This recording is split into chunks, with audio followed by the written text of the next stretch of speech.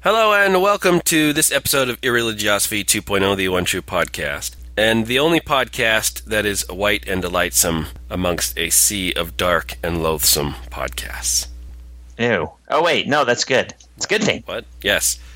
We may be pure and delightsome. I'm not sure. I'm still waiting on the final call. I'm pale and moderately tolerant. This episode is going to be on Mormons and DNA. Mormons have DNA? Why not? Just Mormon DNA. It'll be about Mormon DNA. Yeah. So sperm. Yes, and eggs. Yes. Eggs. Let's not be sexist, Matt. Oh, sorry. Yeah, that's right. It's not all about penis. There's other things. It comes later. Let's do Skunk Dicks. I don't want to mention iTunes reviews because we have 666 iTunes reviews. I want to stay there. No mas. No mas. I tried to get a shot in the plane the other day when we were going Mach 0.666. Yes. But then the airspeed changed and we were going 668. And that wasn't as fun. So. Then you crashed. And then, yes. You heard about that? Whoops. Should we go straight into Skunk Dicks then? I've got a pretty good Skunk Dick. Cliven Bundy. Never heard of him. Cliven? Do you fucking really name your kid Cliven? Cliven. The fuck is wrong with you? Of course you name your kid Cliven. He's Mormon. Cliven Bundy. Is he Mormon? I mean, he is Mormon. He's a Mormon. Oh, I did not know that. Well, it all makes sense now, doesn't it? Yeah, it's all coming together. And he's a rancher. So this is about a Nevada rancher who's been mooching off the federal government by not paying grazing fees like for the past 20 fucking years. Oh, sounds like some sort of welfare queen. So finally they decide, I think they tried to sue him, he wouldn't recognize it, wouldn't blah, blah, blah. Anyway, they go down there, guns a-blazing to take his cows away. Take those cows away so they can't continue to mooch off federal land. He says he doesn't recognize the federal government. Yep. Never heard of ya, he said. I guess he just buys shit with money printed by the state of Nevada. Nevada money. Dick. It's all... Monopoly money. It's all... what do you call those things you gamble with? It's all chips. It's all chips. They just spend chips. It's like a currency in Nevada. You could just use chips for everything. I don't recognize the federal government. That's why I'm not paying fees. Not because I'm a fucking douchebag. It's just because I'm not a cheap fucking bastard. It's because I don't recognize the federal government. That's why. Okay. Well, big fat standoff. Sean Hannity apparently turns this guy into a massive folk hero. He's a little guy standing up to the big nasty government. And apparently a bunch of gun-toting conservative white assholes come to his defense because, it's the government. The government. And so guns, somehow. Their plan is if they're going to take his cows, then we're going to line the strip with women to act as... I don't know. Like a human shield. Human shield. That's exactly what they're doing. They said, we'll put our women out there, and then that'll make them think twice maybe about shooting their way in. They shoot up, then they'll have national images of a bunch of women getting shot up. Right, so that'd be good PR for them. That'll show them. For the rancher. Anyway, they won the standoff because the federal government didn't want to shoot a bunch of women, I guess. Yeah. What a bunch of... I won't say it. A bunch of pussies. Oh, you said it! Sexist bastard. So, I guess he's still not paying grazing fees. I don't know what's going to happen now.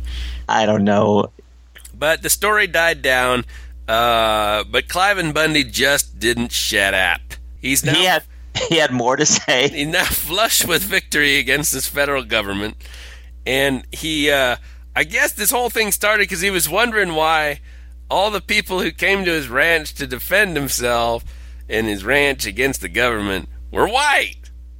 Why was that? He said, and I quote, "Where is our colored brother? Where's our Mexican brother? Where's our Chinese? Where are they? They're just as much American as we are, and they're not with us. If they're not with us, they're going to be against us. Uh-oh. For a second there, I thought he was sounding kind of inclusive, kind of melting potty a little bit. Yeah, stop jumping to conclusions, Matt.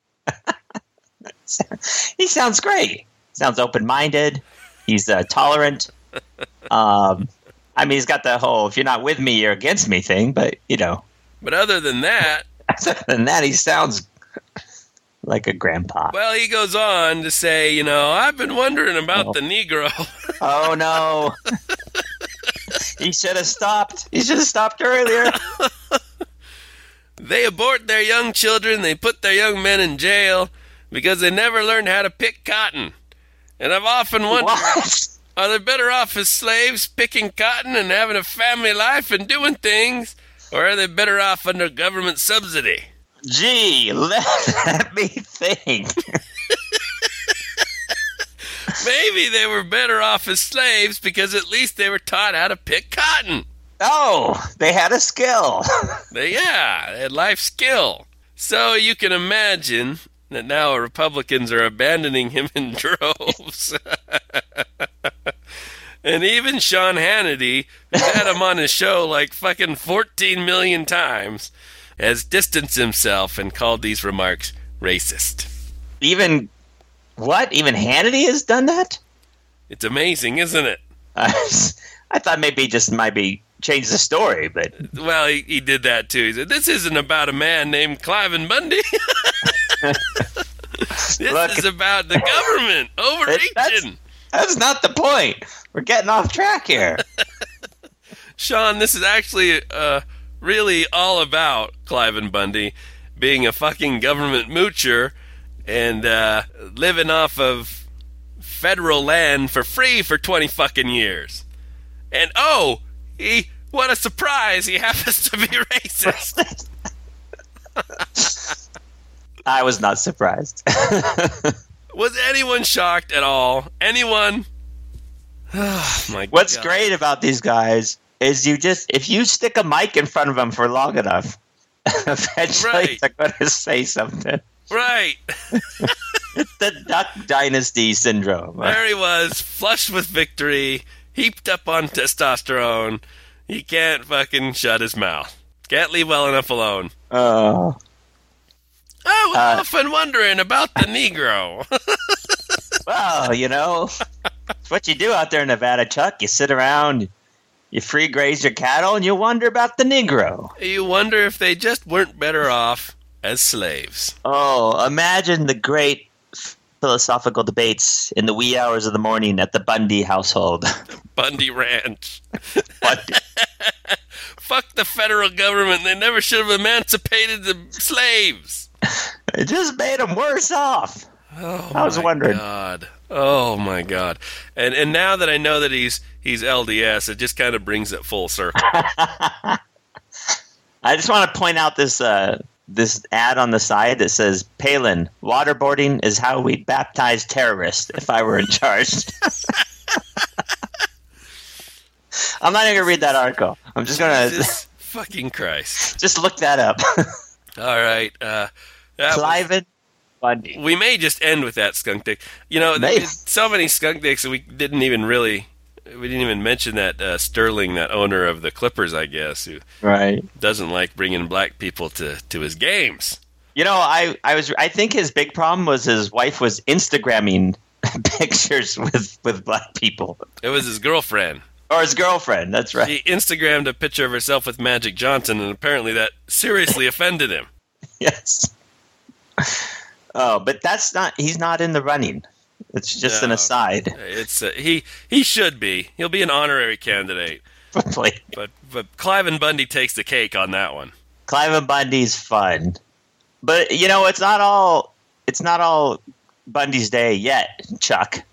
Ken Ham candidates? Ken Ham is still in the running. He likes to get in there. Just when you think he's out, he jumps in. I can't believe that guy's still alive. So the Smithsonian got a new T-Rex skeleton. like a full, complete skeleton, I guess. Wow. Or mostly complete, I guess. Anyway, it's great fossil. It's going to the Smithsonian. It's going to be wonderful, right? But for Ken Ham, no, it's a chance for the government. Oh no, not the government, but secularists. Can you say that for me? Secularists? I can't do a Ken Ham accent. What are you talking about?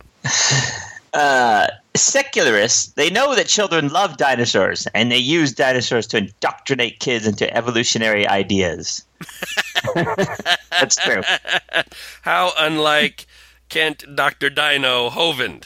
Well, he's making a good point, because the Smithsonian is funded by our tax dollars. I see. So in reality, I quote, the government is imposing the religion of evolution and millions of years on children visiting the Smithsonian, while also claiming a supposed separation of church and state.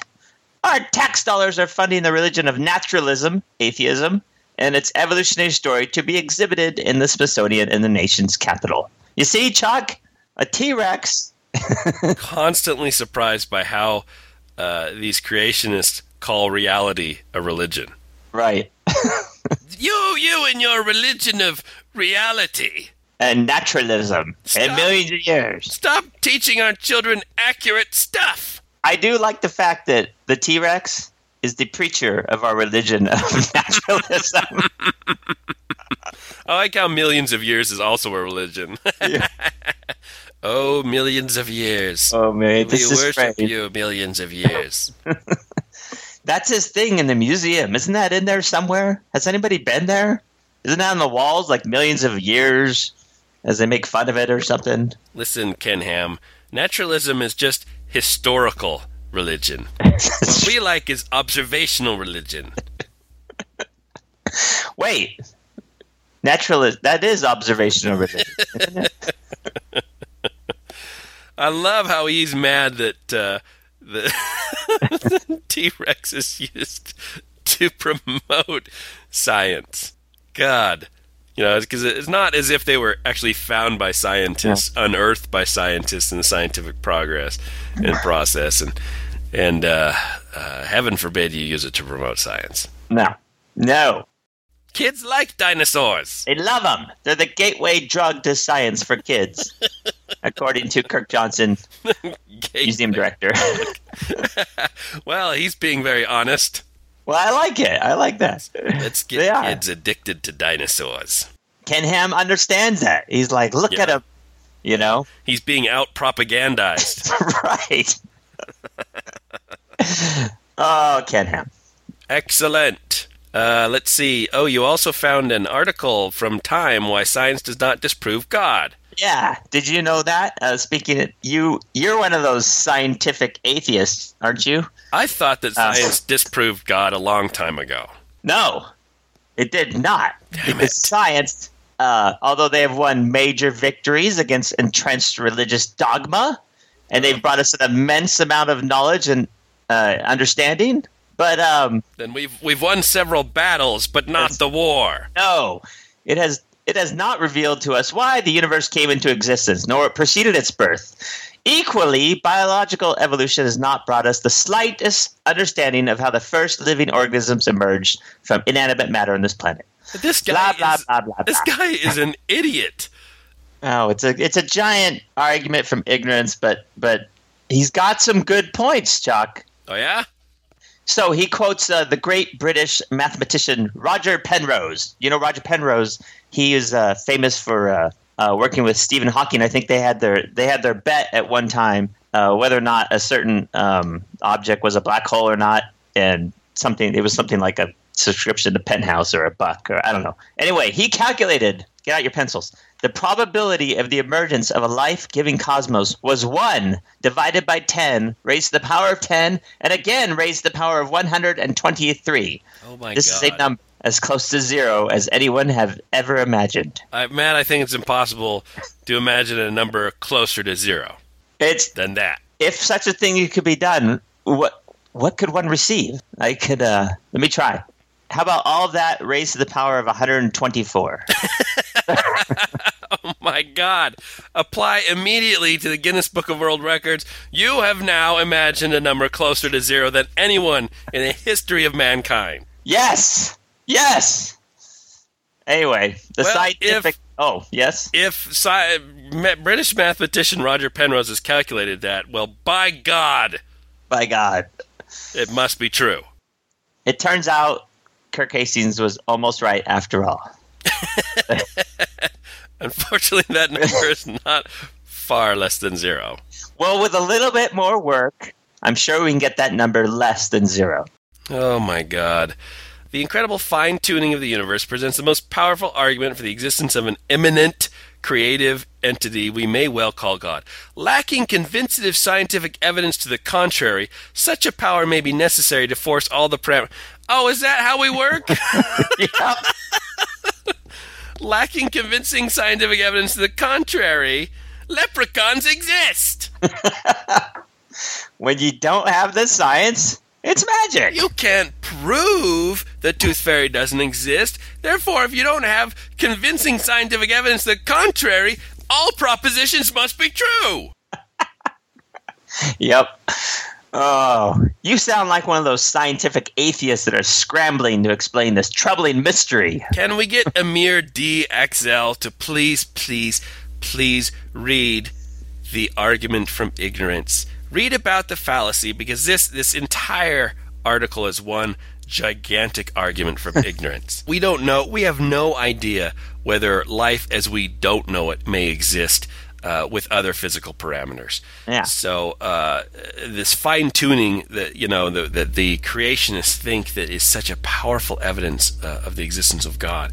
I mean, if the universe were so fine-tuned for life, why isn't it fucking everywhere? Well, I love that argument, the fine-tune that is fine-tuned for life, where if you look at the observable universe as a whole, it's like it's not really made not for our life anyway. We exist on the thinnest skin of one tiny rock, Out of hundreds of billions of galaxies, each having hundreds of billions of stars, we're the only life in the entire universe that we know of.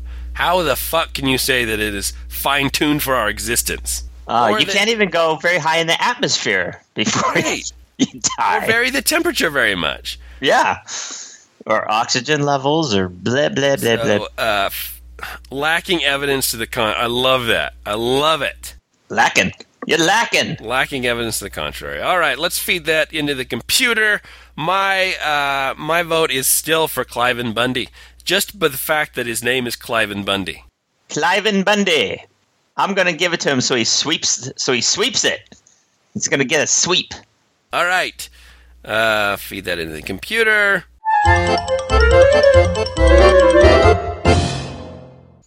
No, he didn't win it. That's surprising. What? That is surprising. No Bundy? We instead have an unnamed Islamic mullah. Mullah? Mullah. Mullah? Apparently, the skunk dick of the week actually is all of Islam, because this comes directly from the Prophet Muhammad in the Quran. Oh, okay. Hold on, I was doing a Ferris Bueller joke, though. Mullah? All right, continue. Just let me know when you're done. And remember who said that in the movie? Ben Stein? Ben Stein. Remember Ben Stein? Basically, he's a skunk. Expelled. Expelled. Oh, Matt. What does this mullah say, Chuck? In this video clip, the mullah states that Allah honored wives by instating the punishment of beatings. Ah, to honor them, I see. You see how this honors the wives. But please go on. This is only a last resort. First, Matt, the husband must admonish her. Oh. And if she is not deterred, then the next step is to refuse to share the bed with her. Oh, well, that's kind of mean. I mean, come on. Now, if she is still not repentant, yes, after those steps have been taken, he must beat her. Oh, I was going to say maybe she doesn't get dinner or something. But there are rules to the beating, though, Matt. There's a beating etiquette. Oh, there's an etiquette. Oh, Now, I thought I was getting crazy for a second. the Prophet Muhammad said, "Do not beat her in her face to make her ugly." You see how she is honored? You don't want to do that. Even when he beats her, he must not curse her. I love this part of the video because he wags his finger. Oh, Even when he beats her, he must not curse her. you must not curse. I don't know what accent I'm doing there. You must not curse her. There must not be more than 10 beatings. Oh. Well, these rules make it sound reasonable. See, this is all decisions that you make during this process of beating. Process. He must not break her bones, injure her, break her teeth, which apparently teeth are different than bones, I suppose. I guess. Well, that would make her ugly. He must not poke her in the eye for some reason. Do not poke her. What? No. Matt, when you are beating your wife, do not raise your hand high. Oh. You must only beat from chest level. Okay. And it is okay to beat with a short rod, but Like please, I mean, his Please. penis. please do not leave a mark. Now, all these rules are there, of course, to honor the woman Yes. that's being beaten. And to further honor the woman, the punishment of beating is only allowed in one case only. Oh, good, because this sounded fucking insane to me. It's only acceptable to beat your wife when she refuses to sleep with you. Oh, okay. Well, now it all makes sense. Well, that doesn't make sense because earlier he said if she's not deterred, the husband must refuse to share the bed with her. Well, What the fuck is he beating her for in the first place? If you don't sleep with me, I won't sleep with you. Will not share my bed with you. And if that doesn't make you sleep with me, I guess I must beat you. Are these Now let's guys do just making this shit up as they go along? Is that what mullahs do? No, these are rules. The Prophet Muhammad, I believe. Hard and said fast that. rules. No more than 10 beatings, and for God's sake, do not beat her in the face to make her ugly. Yeah. I mean, come on, let's just be reasonable. Let's be civilized here. Yes, exactly. The religion of peace. Skunk Dick of the Week, Islam. I want to add that it's not only the women that get beaten, though, sometimes. I got to read this really quick. An Iranian cleric, it's like a mullah, but he's just a cleric, said he was beaten by a woman in the northern province in Iran after delivering a warning about her modest style of dress. These are the modesty police. What do they call them there? The ones that go around and tell women, like, hey, cover yourself up, you know. They're called clerics. Clerics, yes. He told her to cover up. She told him, you cover up. I believe the proper term is asshole, who should mind his own fucking business. And she pushed him to the floor. I love how he thinks he has authority over people, right? Because he's a fucking cleric. Hey, you don't meet my standard of modesty, so fucking cover yourself up. Well, he does, actually. They have police. These are police forces that run modesty patrols. Really? This is life in Iran, you know. This is the guy. I'm just going to murder this name. Hojatul Islam Ali Beheshti. I politely asked her to cover herself. Politely, I'm sure. I politely told her to cover herself up because she was arousing my short rod. Right. Not only did she not cover herself up, but she insulted me. I asked her, Oh my God! "You're not insulting me anymore." But she started Cheek of yelling this at me. woman! She Silly threatened. woman. She pushed me. I fell on my back. I bumped my head. It was very shameful. I was shamed by the whole thing. I don't know what is this accent I'm doing. It's like a Indian? Indian? I don't know. That is not how they talk. Anyway, yeah. So keep beating up the clerics, Iranian women.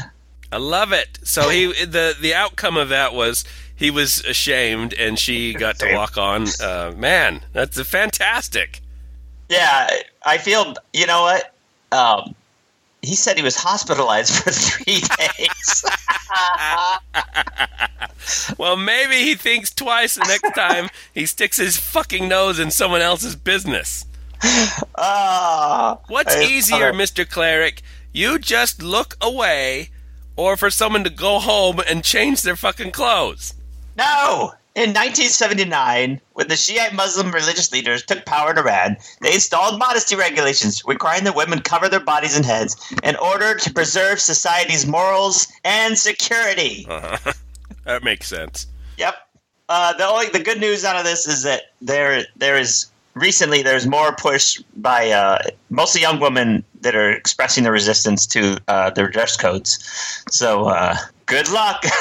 Great. I feel bad for you. It's amazing it's even an issue in 21st century.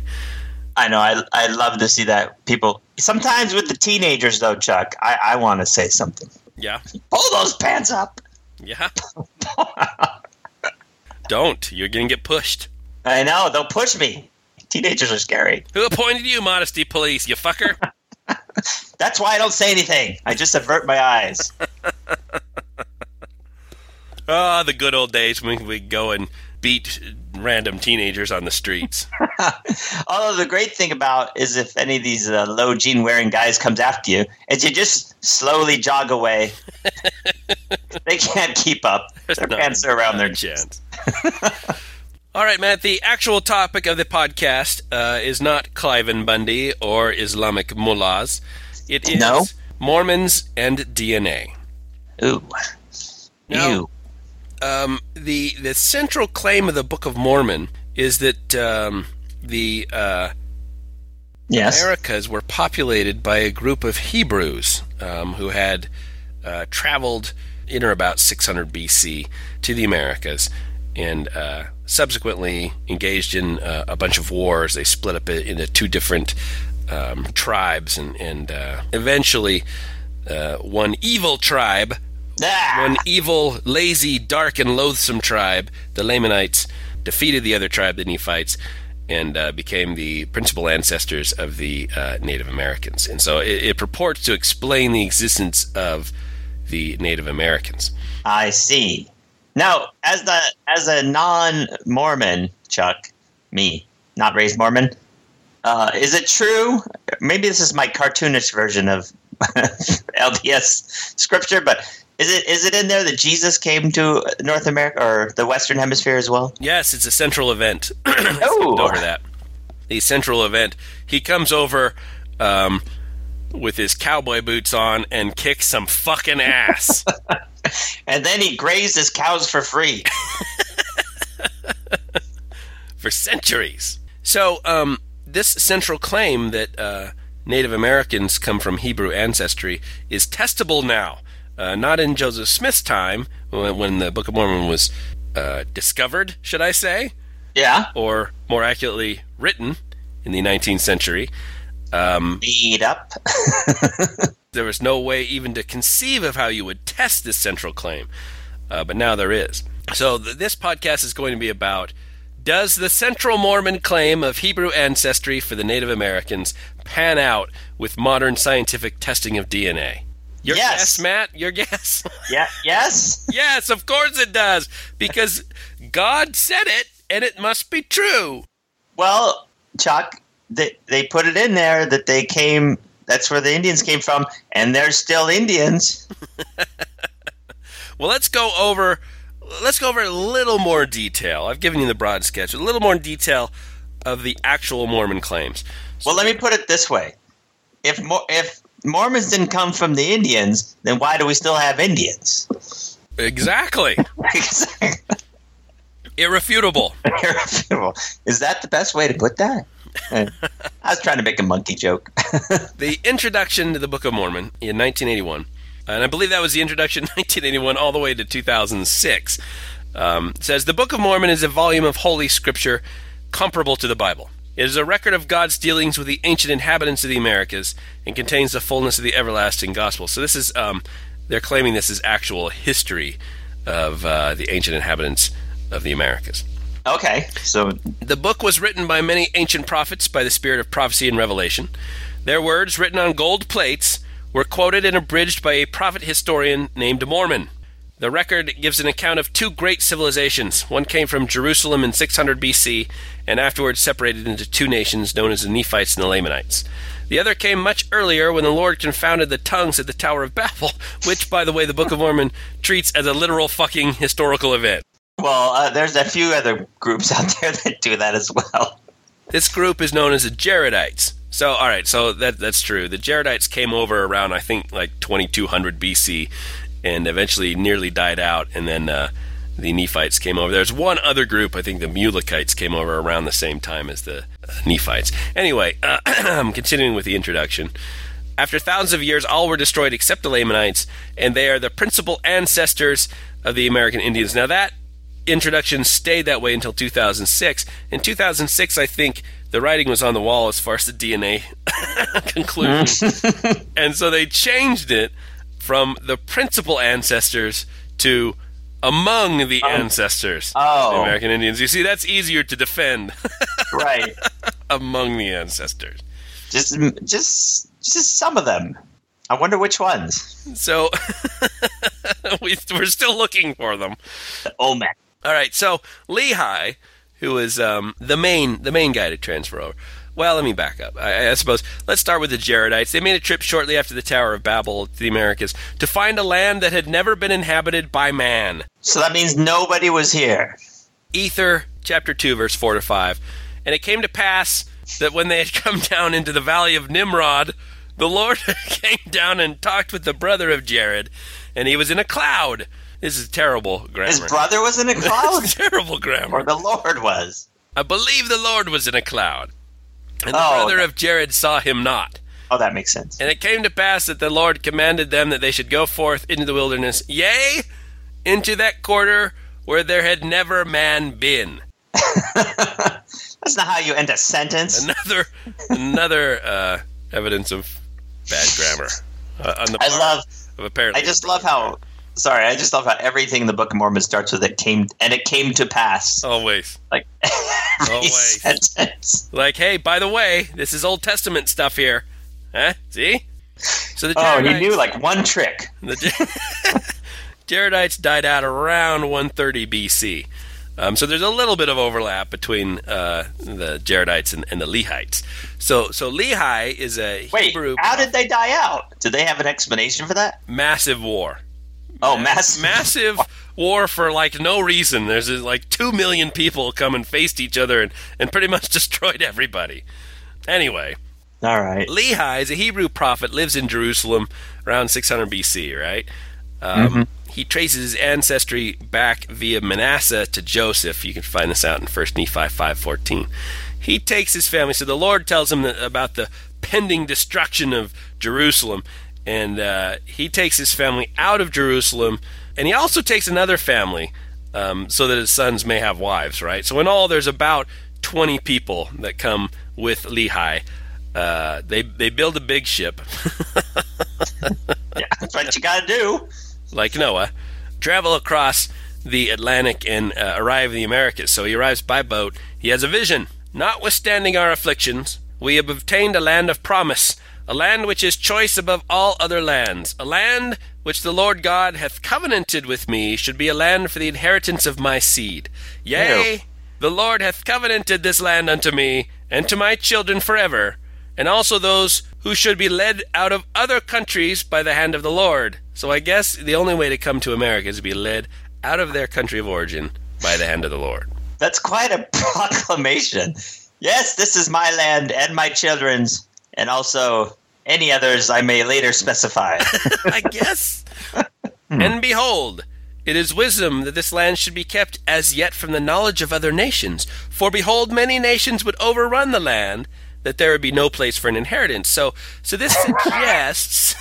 I have beholded that, yes. This suggests that there's no one there, right? The Lord has kept the knowledge of this land from all other nations, otherwise they'd all come. So that's in 2 Nephi 1, the first fucking chapter of 2 Nephi, verses 5 through 8. So now Lehi's family breaks up into separate nations, right? The Nephites, who are smart, righteous, industrious, hardworking, technologically advanced, and white.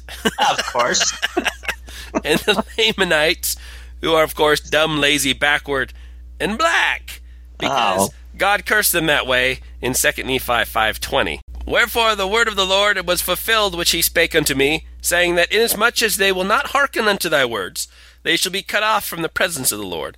And behold, They were cut off from his presence. Oh, well, like you Well, said. there you go. Prophecy fulfilled. And he had caused the cursing to come upon them, yea, even a sore cursing, because of their iniquity. For behold, they had hardened their hearts against him, that they had become like unto a flint. Wherefore, as they were white and exceedingly fair and delightsome, that they might not be enticing unto my people, the Lord God did cause a skin of blackness to come upon them. And thus saith the Lord God, I will cause that they shall be loathsome unto thy people, save that they shall repent of their iniquities. And cursed shall be the seed of him that mixeth with their seed, for they shall be cursed even with the same cursing. So there you have the 19th century, right? Don't mix with black people. Who writes this shit? And God does. God writes this shit. I curse you with my cursings. The Lord, yeah, he's very repetitive, isn't he? He is.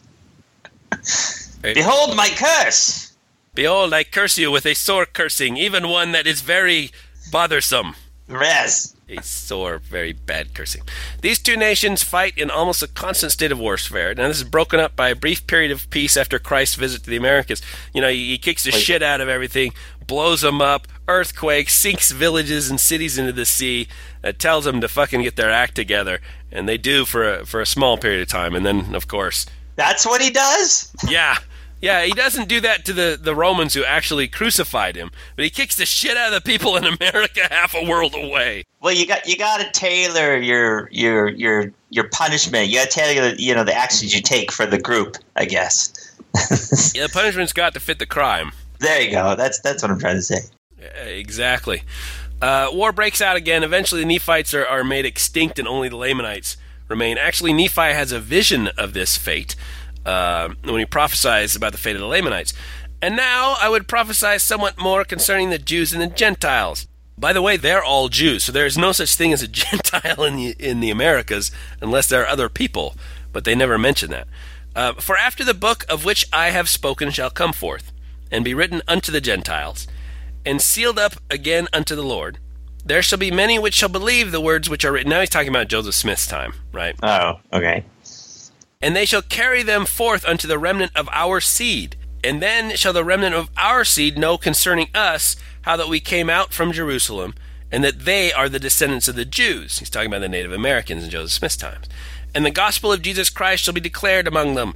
Wherefore they shall be restored unto the knowledge of their fathers, and also to the knowledge of Jesus Christ, which was had among their fathers. And then shall they rejoice, for they shall know that it is a blessing unto them from the hand of God, and their scales of darkness shall begin to fall from their eyes, and many generations shall not pass away among them, save they shall be a pure and a delightsome people. That's 2 Nephi 30:3-6. Now, is this prophecy being fulfilled? I mean, it's been fucking 170 years since the Book of Mormon, 180 years since the Book of Mormon. Well, he's writing to his crowd here, right? He's just basically prophesizing about himself.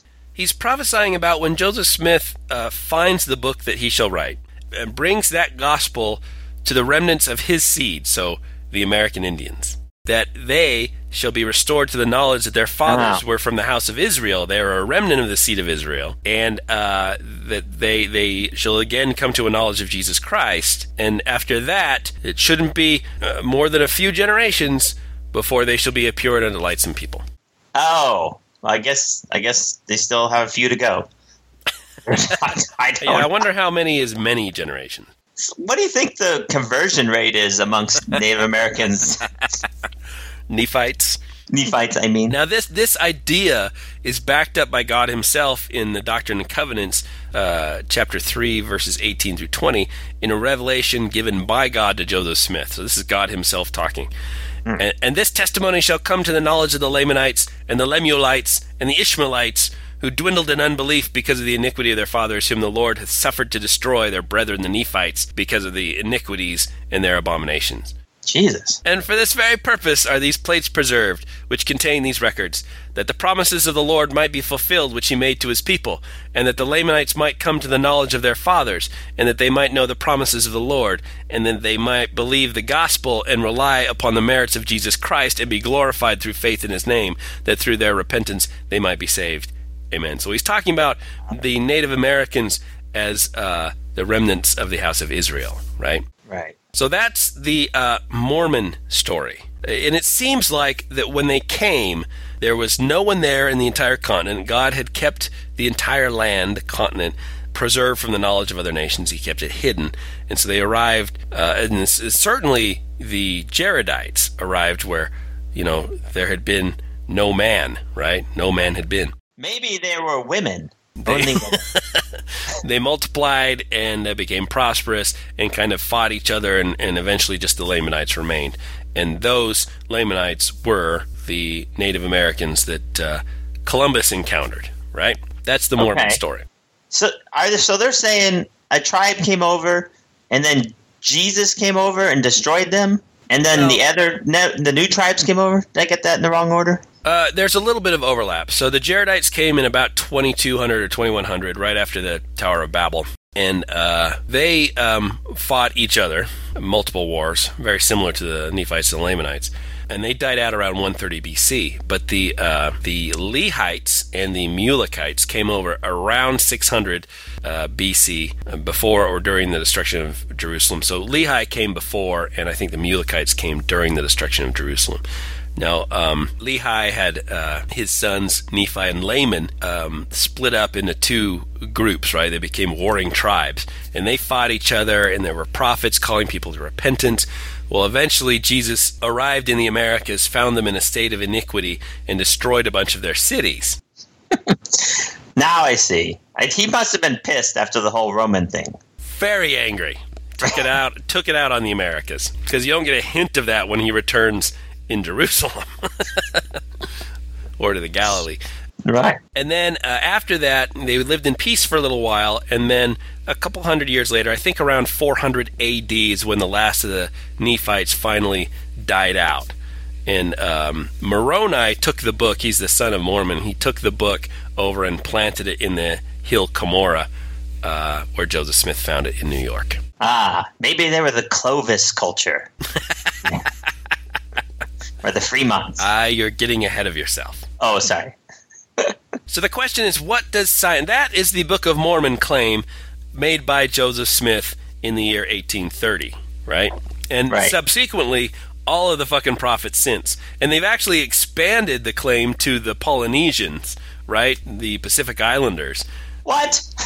They're all apparently descendants of Lehi as well. So apparently that spread came out from America to the Pacific Islands.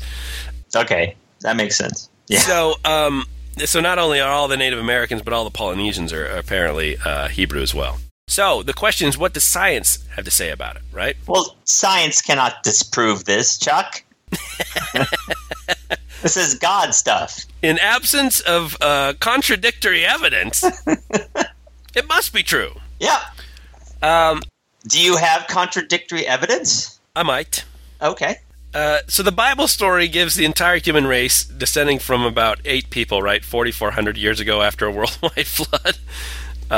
Science actually tells us that humans emerged out of a founding population from Africa in this series of migrations, starting as early as about 100,000 years ago, right? Right. One of these migrations, somewhere around 50,000 years ago, spread into Southeast Asia, and from there, somewhere around 15 to 20,000 years ago, during the last ice age, a population migrated across a small land bridge in what is now the Bering Strait. So this was exposed because the sea levels had fallen because most of the water is being bound up in ice. So it's difficult to track ancestry with normal DNA, right? Because it undergoes recombination when the cells kind of split up and divide. It exchanges information between chromosomes during meiosis. So, and this happens pretty much largely at random, so it's hard to track down ancestry through autosomal DNA. This is useful because it helps randomize the passage of alleles from one generation to the next, right? Which of course increases our diversity as a species, which is pretty much the only reason for sexual reproduction. That's why we don't bud off little humans off the arm or split by binary fission. Wouldn't that be awesome, though? Be awesome. We'd all be clones. We'd be like, we could point it out. You'd be like, hey, look, Chuck, you're budding. You could call in sick for work or something. I'm splitting today. Sorry, I can't come in. So now the question is how, because we are now able to do it. So how do we do it?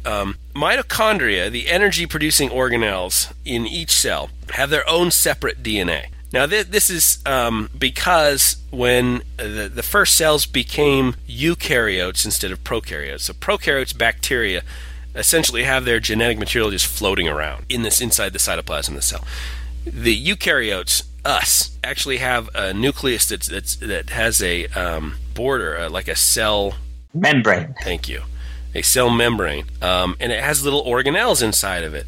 At the very beginning of this process, one of the cells must have engulfed a little bacteria very similar to the mitochondria and just kind of put that mitochondria to work, making energy for the cell. So this little tiny remnant of bacteria, this mitochondrial organelle, actually has its own DNA. It's a little circular piece of DNA, like a lot of bacteria, and has about 17,000 base pairs.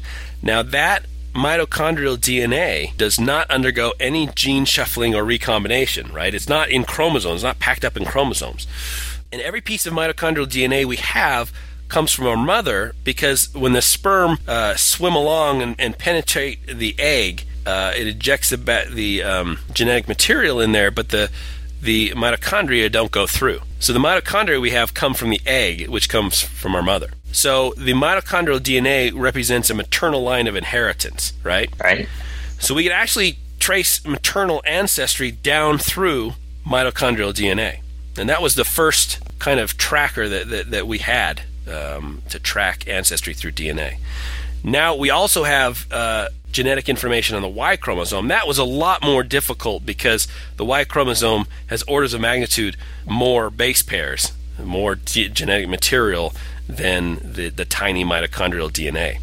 But that is actually, that does not go through recombination either, since it's a sex chromosome. So it's obviously passed down only from father to son, right? So that is a paternal line of inheritance.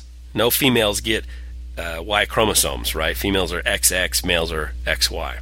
Right. So the important thing is we can test these two lines of ancestry independent of one another and see if they both point in the same direction. So this gives us kind of a two ways of tracing ancestry that we can test against each other. So mitochondrial DNA and Y chromosomal DNA remain pretty intact from generation to generation. They don't recombine, they don't mix, but they do slowly accumulate random mutations, and that's just a fact of copying from generation to generation. So when this happens, lineages branch. So you have one that doesn't have the mutation, and that goes off and reproduces, and you have descendants then that do have the mutations. And if they're genetically isolated, they don't pass it back and forth between each other, and they actually form different kind of genetic groups. And since they're geographically isolated, those groups can actually track in different countries, right? Different geographies. Right. So closely related lineages obviously have very similar DNA. They don't have time to kind of branch off and have different mutations.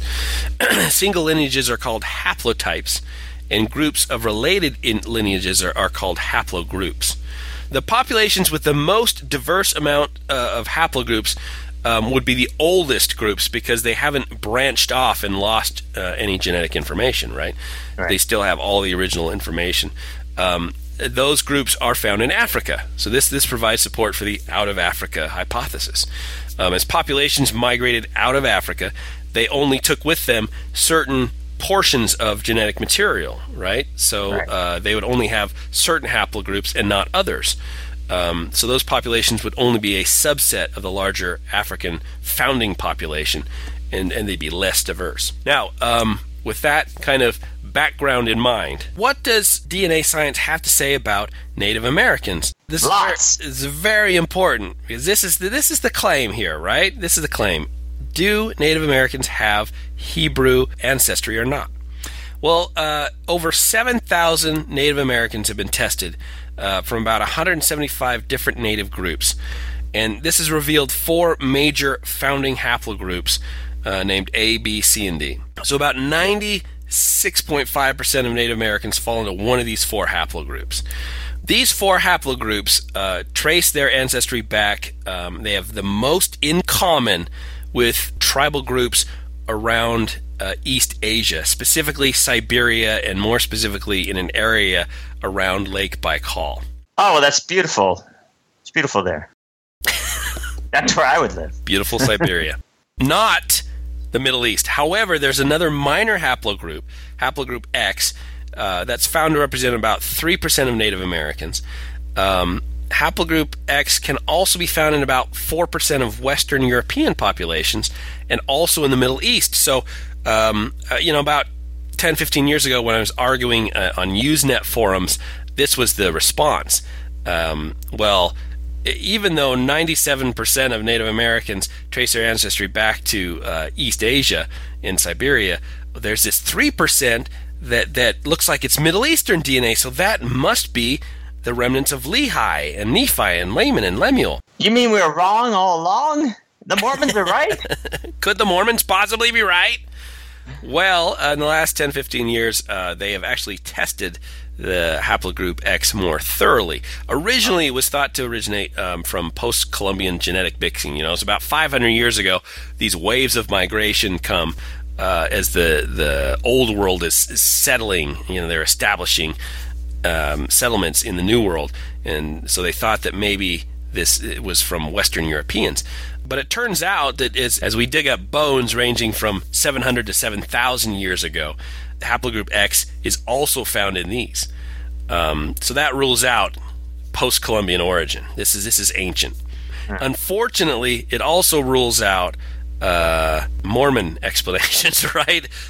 Because their Middle Eastern DNA would have had to migrate from the Middle East around 2,600 years ago. So if it was present in 7,000 years ago, then that rules out an origin from Lehi, right, 2,600 years ago. Right. But also for the degree of variation between these X lineages to be explained, there's too many mutations for it to be a mere 2,600 years. For the degree of variation to be explained, it has to go all the way back to about 14,000 years ago, and the original migration, right, over the land bridge. So this haplogroup X must have come all the way from Siberia as well. And it turns out that about 22,000 years ago is when that haplogroup X diverged from European X lineages. So that may have been in the original migration to Siberia in the first place. Unfortunately, however, too, the X lineages, unfortunately for the Mormons, the X lineage is most common in North America and Alaska. It's mostly absent in Mesoamerica, which is supposedly the most likely site of the Book of Mormon, right? Nope. So anyway, that is mitochondrial DNA. That's the maternal line. What does the paternal line? Maybe the paternal line, Matt, gives the Mormons some comfort. Well, yes, because men are really the important ones. Anyway. So. Exactly. And I'm sure that these men reproduced in isolation from the women, so it probably says something totally different. Well, they had to, I think, somehow. So why, in order for the Book of Mormon to be true, Y chromosomal haplogroups Q and C are the most common. Unfortunately, they are also of Asian descent. Studies give an estimate about 17,000 years ago for the founding. So within error bars is about the same. Well, you think that coming here over here and spilling their seed everywhere, that it would have worked out for them. Exactly. So again, you trace the Y chromosomal DNA back to their source. We find the population with the most DNA in common with Native Americans, both the mitochondrial and the Y chromosomal. Again, living near Lake Baikal in Siberia. Specifically Altaians, Mongolians, Tuva, and the Buryat peoples.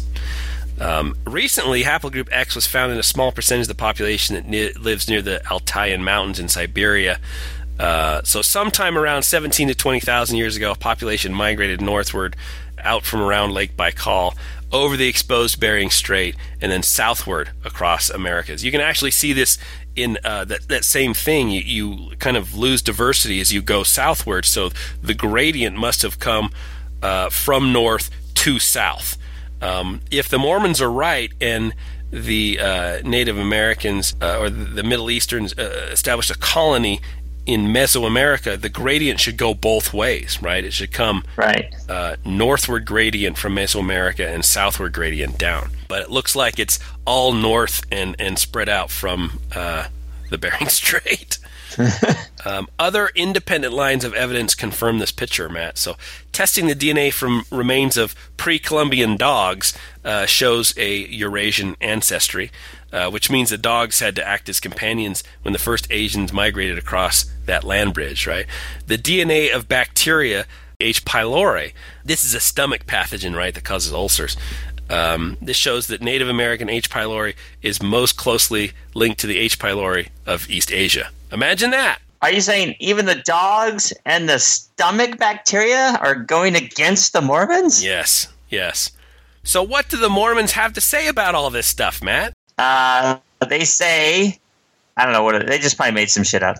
They say, you know what, we were wrong. You're right. Sorry, our bad. The science has spoken. Science has never once trumped religious beliefs. Not once. Oh, but what isn't DNA just the language of God? That's God telling you you're wrong, asshole. So they've come up with apologetics, of course. They've come up with explanations, ad hoc, post hoc explanations for this, which I find very funny, because one of the leading proponents of DNA apologetics is John Sorensen, who in 1985 had this to say: should some investigator find new methods to pursue research on the bloodline of a particular individual, family, or people, he or she might find that some Native Americans are directly descended from Nephites of ancient times, that some are descended in part from others in Lehi's or Mulex parties, that some are of Jaredite origin, and that still others have no discernible connection to any of those. Scientific, genealogical, or historical methods are not available, but more important, the scriptures indicate that the results would not matter as far as the church and the gospel are concerned. So he's talking out of both sides of his mouth there. He says, so should some new scientific avenue of investigation open up, what we would find is that you'd find, some people are descended from Nephites, some people are descended from Lamanites, some Mulex, some Jaredites. But even if you didn't find that, I don't give a fuck. It doesn't matter to me. What's important is the scriptures. And that's basically at the foundation of all these apologetics. The scriptures are more important than facts. Right. Now, given the fact that LDS apologists such as Idaho State biologist D. Jeffrey Meldrum and Trent D. Stevens have gone on record admitting that 99.6% of Native American DNA is of Asian origin, how do they respond to claims of DNA evidence that refutes the Book of Mormon, right? Most take the tack, as John Sorensen does, that a global hypothesis has been ruled out. So what they say is that it's impossible for Lehi to have been the ancestor of all of the Native Americans. So what is more probable, they say, is the local hypothesis. So what they say is that a small group of Israelites colonized a small portion of Mesoamerica about 2,600 years ago. And that small group was subsumed by larger surrounding populations, right? This model, they'll emphasize, has not been ruled out, and they say it cannot be ruled out. Woohoo! We're done! Yay! It's untestable, unverifiable, sold! This is what they call the limited geography model. This struck me, and I think it strikes most Mormons, as a very odd model. Because the Book of Mormon never mentions any other people. It never mentions that they came upon Gentiles, for example, right? It certainly wasn't Joseph Smith's understanding of the Book of Mormon. He made many statements across many years to say that he believed that the Book of Mormon peoples ranged across all of North and South America. He sent people on missions to the Lamanites, right? Right. In Joseph Smith's history that he wrote himself, he said, "He called me by name and said unto me that he was a messenger." He's talking about Moroni, the angel who appeared in his room. "He called me by name and said unto me that he was a messenger sent from the presence of God to me, and that his name was Moroni. He said there was a book deposited, written upon golden plates, giving an account of the former inhabitants of this continent and the source from which they sprang." That's Joseph Smith History, chapter 1, verses 33 through 34. And isn't it really odd that God says he's hidden this land, but he just means this small area of land where Lehi landed in Mesoamerica. There's a secret valley. Oh, God.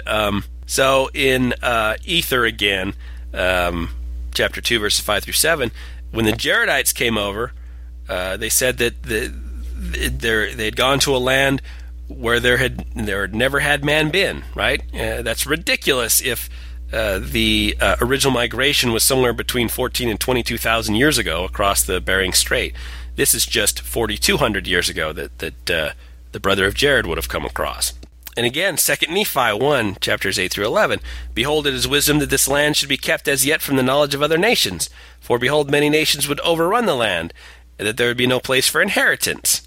Wherefore I, Lehi, have obtained a promise, that inasmuch as those whom the Lord God shall bring out of the land of Jerusalem shall keep his commandments, they shall prosper upon the face of this land. And they shall be kept from all other nations, that they may possess this land unto themselves. And if it so be that they shall keep his commandments, they shall be blessed upon the face of the land. And there shall be none to molest them, nor to take away the land of their inheritance, and they shall dwell safely forever. That sounds nice. But behold, when the time cometh that they shall dwindle in unbelief, so much for forever, having all the commandments from the beginning, and having been brought by his infinite goodness unto this precious land of promise, behold, I say, if the day shall come that they will reject the Holy One of Israel, the true Messiah, their Redeemer and their God, this is said, by the way, in about 600 BC, behold, the judgments of him that is all that is just shall rest upon them. Yea, he will bring other nations unto them, and he shall give them power, and he will take away from them the lands of their possessions, and he will cause them to be scattered and smitten. Now that sounds like Columbus, right? And all the people afterwards, and the United States, for example, driving the Indians out of their land across the Trail of Tears. Oh, so it was prophesized. Except John Sorensen wrote a 33-page essay about how that was fulfilled in their day. He brought other Native Americans during that time to smite them, right? So behold! All you have to do is interpret this stuff correctly, Matt. That's all you got to do. Oh. So we're working with the same material, we just interpret it differently. Yes, as they always do. In Alma 43, verse 13, and the people of Ammon did give unto the Nephites a large portion of their substance to support their armies. Thus the Nephites were compelled alone to withstand against the Lamanites, who were a compound of Laman and Lemuel, and the sons of Ishmael, and all those who had descended from the Nephites, who were Amalekites and Zoramites, and the descendants of the priests of Noah. A large portion of their substance compels you. Notice, in that verse, Alma lists everyone, right? He gave unto the Nephites a large portion of their substance to support their armies, and he lists all of the Lamanites, right? Laman, Lemuel, sons of Ishmael, and those who descended from Nephites, Amalekites, Zoramites, and the sons of the priests of Noah. Nowhere does he mention any Gentiles. No Gentiles? No Gentiles? That's what Sorensen said, that you don't interpret it as it has always been interpreted, as post-Columbian invasion and the United States driving the American Indians, Native Americans out of their lands. But these other peoples called the Lamanites, right, they just en masse came in there and invaded. But that's disputed by Alma, who lists out every portion that makes up the Lamanites, and he doesn't mention Gentiles at all. Well, that's the great thing about interpretation. You could just keep doing it over and over. In 385 A.D., Mormon, after whom the Book of Mormon is called, right? And they're all called Mormons. This is the prophet Mormon. The Mormons. And now, behold, I would speak somewhat unto the remnant of this people who were spared, if it so be that God may give unto them my words, that they may know of the things of their fathers. Yea, I speak unto you, ye remnant of the house of Israel. Know ye that ye are of the house of Israel. So he's talking to Native Americans in Joseph Smith's time, right? When forth. Know ye that ye are the house of Israel. And we talked, I think, about the Doctrine and Covenants in section 3, verse 16 through 18, God speaking. Nevertheless, my work shall go forth, for inasmuch as the knowledge of the Savior has come unto the world through the testimony of the Jews, even so shall the knowledge of a Savior come unto my people, and to the Nephites, and the Jacobites, and the Josephites, and the Zoramites through the testimony of their fathers. And this testimony shall come to the knowledge of the Lamanites, and the Lemuelites, and the Ishmaelites, who dwindled in unbelief because of the iniquity of their fathers, whom the Lord has suffered to destroy their brethren the Nephites because of their iniquities and their abominations. So again, he's talking in the 1800s to Joseph Smith about the Native Americans as Lamanites. And so if these guys were descended from eastern Siberia, then what the fuck? God's senile. A little bit. Doctrine and Covenants 19, verses 26 through 27. This is a revelation from God to Martin Harris, who, as you might recall, was the idiot. Mortgaged his farm in order to publish the Book of Mormon, right? The sucker. And again, I command thee that thou shalt not covet thine own property, but impart it freely to the printing in the Book of Mormon, which contains the truth in the word of God, which is my word to the Gentile, that it soon may go to the Jew, of whom the Lamanites are a remnant, that they may believe the gospel and not look for a Messiah to come who has already come. So again, the Jew? It should go to Jew, Gentile, and the Lamanites, who are remnants of the Jews. I thought it was just like one Jew. It's like that one guy in town. Make sure he gets a copy. So pretty much every prophet, even recently, even the guys who bless temples, to open them up, they'll give a little convocation or they'll bless the temple, and they'll in South America talk to them about how they're Lamanites and the remnant of the house of Israel. But you may be dark and loathsome, but there is hope. Apparently these LDS apologists know better than the prophets, and even apparently they know better than God, as evidenced in the Doctrine and Covenants. I just love that revelation from God to Martin Harris. I mean, what a con, but Joseph Smith. Covet not your own property. I just got this letter from God for you. Here. Coincidentally, it says, fund me. Yeah. Give me money. Mortgage your farm. All right, so specifically about DNA, LDS apologists do what apologists do best. They traffic in ignorance. They revel in what we don't know. And so they say, look, we don't know enough about DNA to make any firm conclusions based on this research. I mean, there could be some genetic effect that would obscure Jewish lineages, right? They point to two effects. Oh, there's two. The founder effect and genetic drift. So the founder effect, in a nutshell, means that a small population that breaks off from a larger population will typically not have the same genetic makeup of its larger parent population, right? There's bound to be some loss to diversity. That's true, and it would apply to the founding group of Lehi's family, but wouldn't it also apply to the founding group of the initial Asian population that migrated across the Bering Strait 14,000 years ago? And then how can we trace their DNA straight back to Lake Baikal? I mean, isn't it extremely unlikely that every single Middle Eastern Jewish genetic marker would be lost over a mere 2,600 years? No, because there's no other way to test that, or I'm probably getting ahead of you. Anyway, continue. I mean, Lehi's family would have to either A, bear no Middle Eastern markers, or B, have all of those markers mutated out. Well, maybe they just traced it in the wrong direction, Chuck. Do you ever think about that? Maybe they went west instead of east from Lake Baikal. They went the long way. Yeah, good point. They fucking sailed across instead of crossed the land bridge. They stopped in Israel for a while. They converted, and then they kept on going. They sailed underneath South America and went all the way up to Alaska. Well, there's no Panama Canal. Oh, we can say the same thing about genetic drift. Genetic drift is a shift in allele frequency that occurs from generation to generation, not because of natural selection, but just due to chance, right? So if genetic drift didn't significantly affect the Asian haplogroups, why would it have affected Lehi's group? Hold on. I'm thinking. I got nothing. And I would say that any apologetic that the Mormons come up with, unfortunately, faces the fact that we have an independent test of very similar claims from a tribe in Africa called the Lemba. Ah, that's the one I was thinking of. So in Africa, there's a Bantu-speaking population known as the Lemba, the number about 50,000 people, who claimed to be descended from Jews who arrived in Africa shortly after the Babylonian captivity.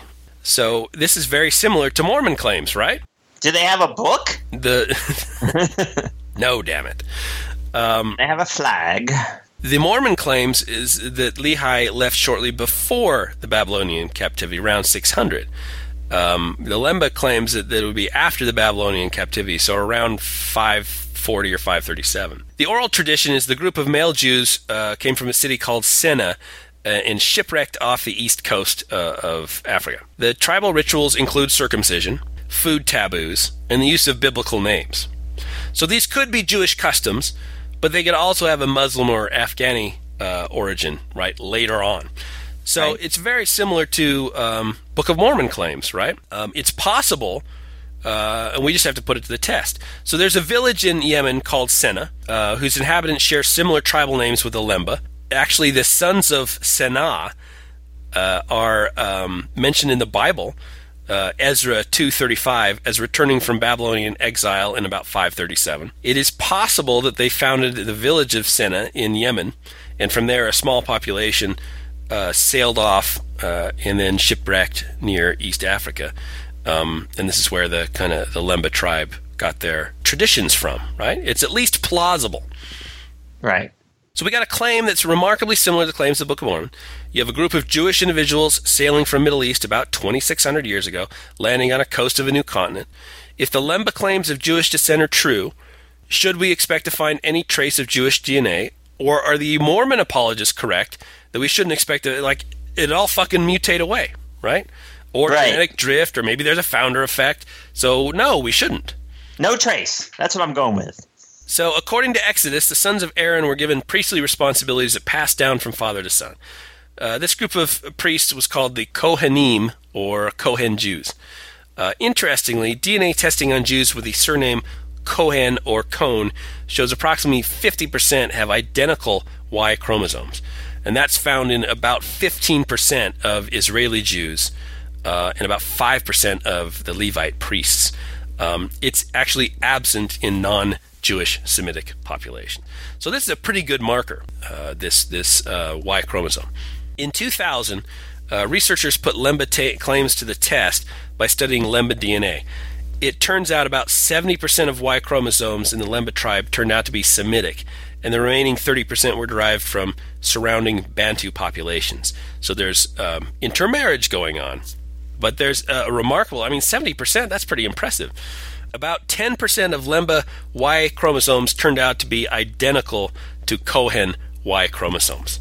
Damn it! I chose the wrong side again. So it turns out that, yes, we do have a genetic marker.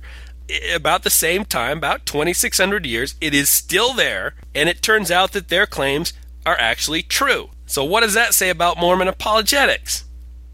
It's bullshit? Fuck you is what it says.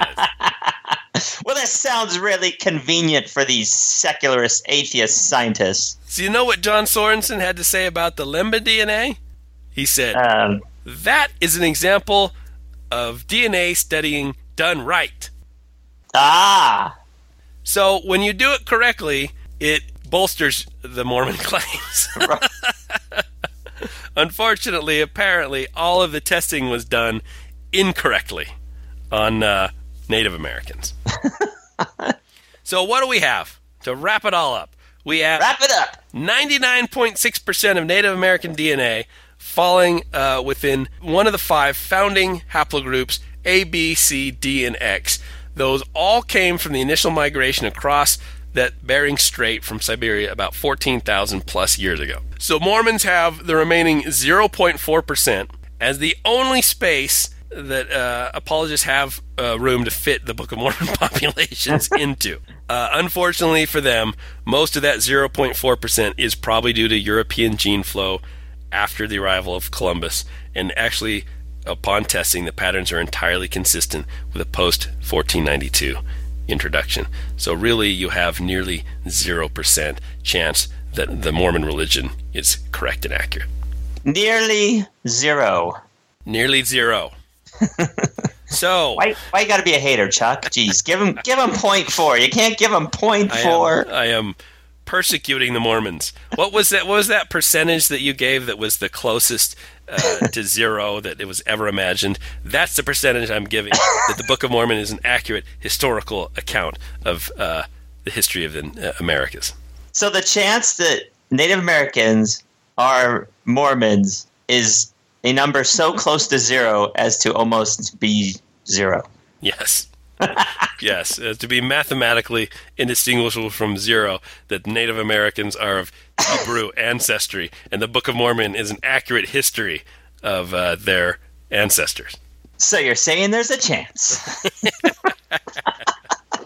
All right. We should be back in 2 weeks. If not, fuck you. 2 weeks with...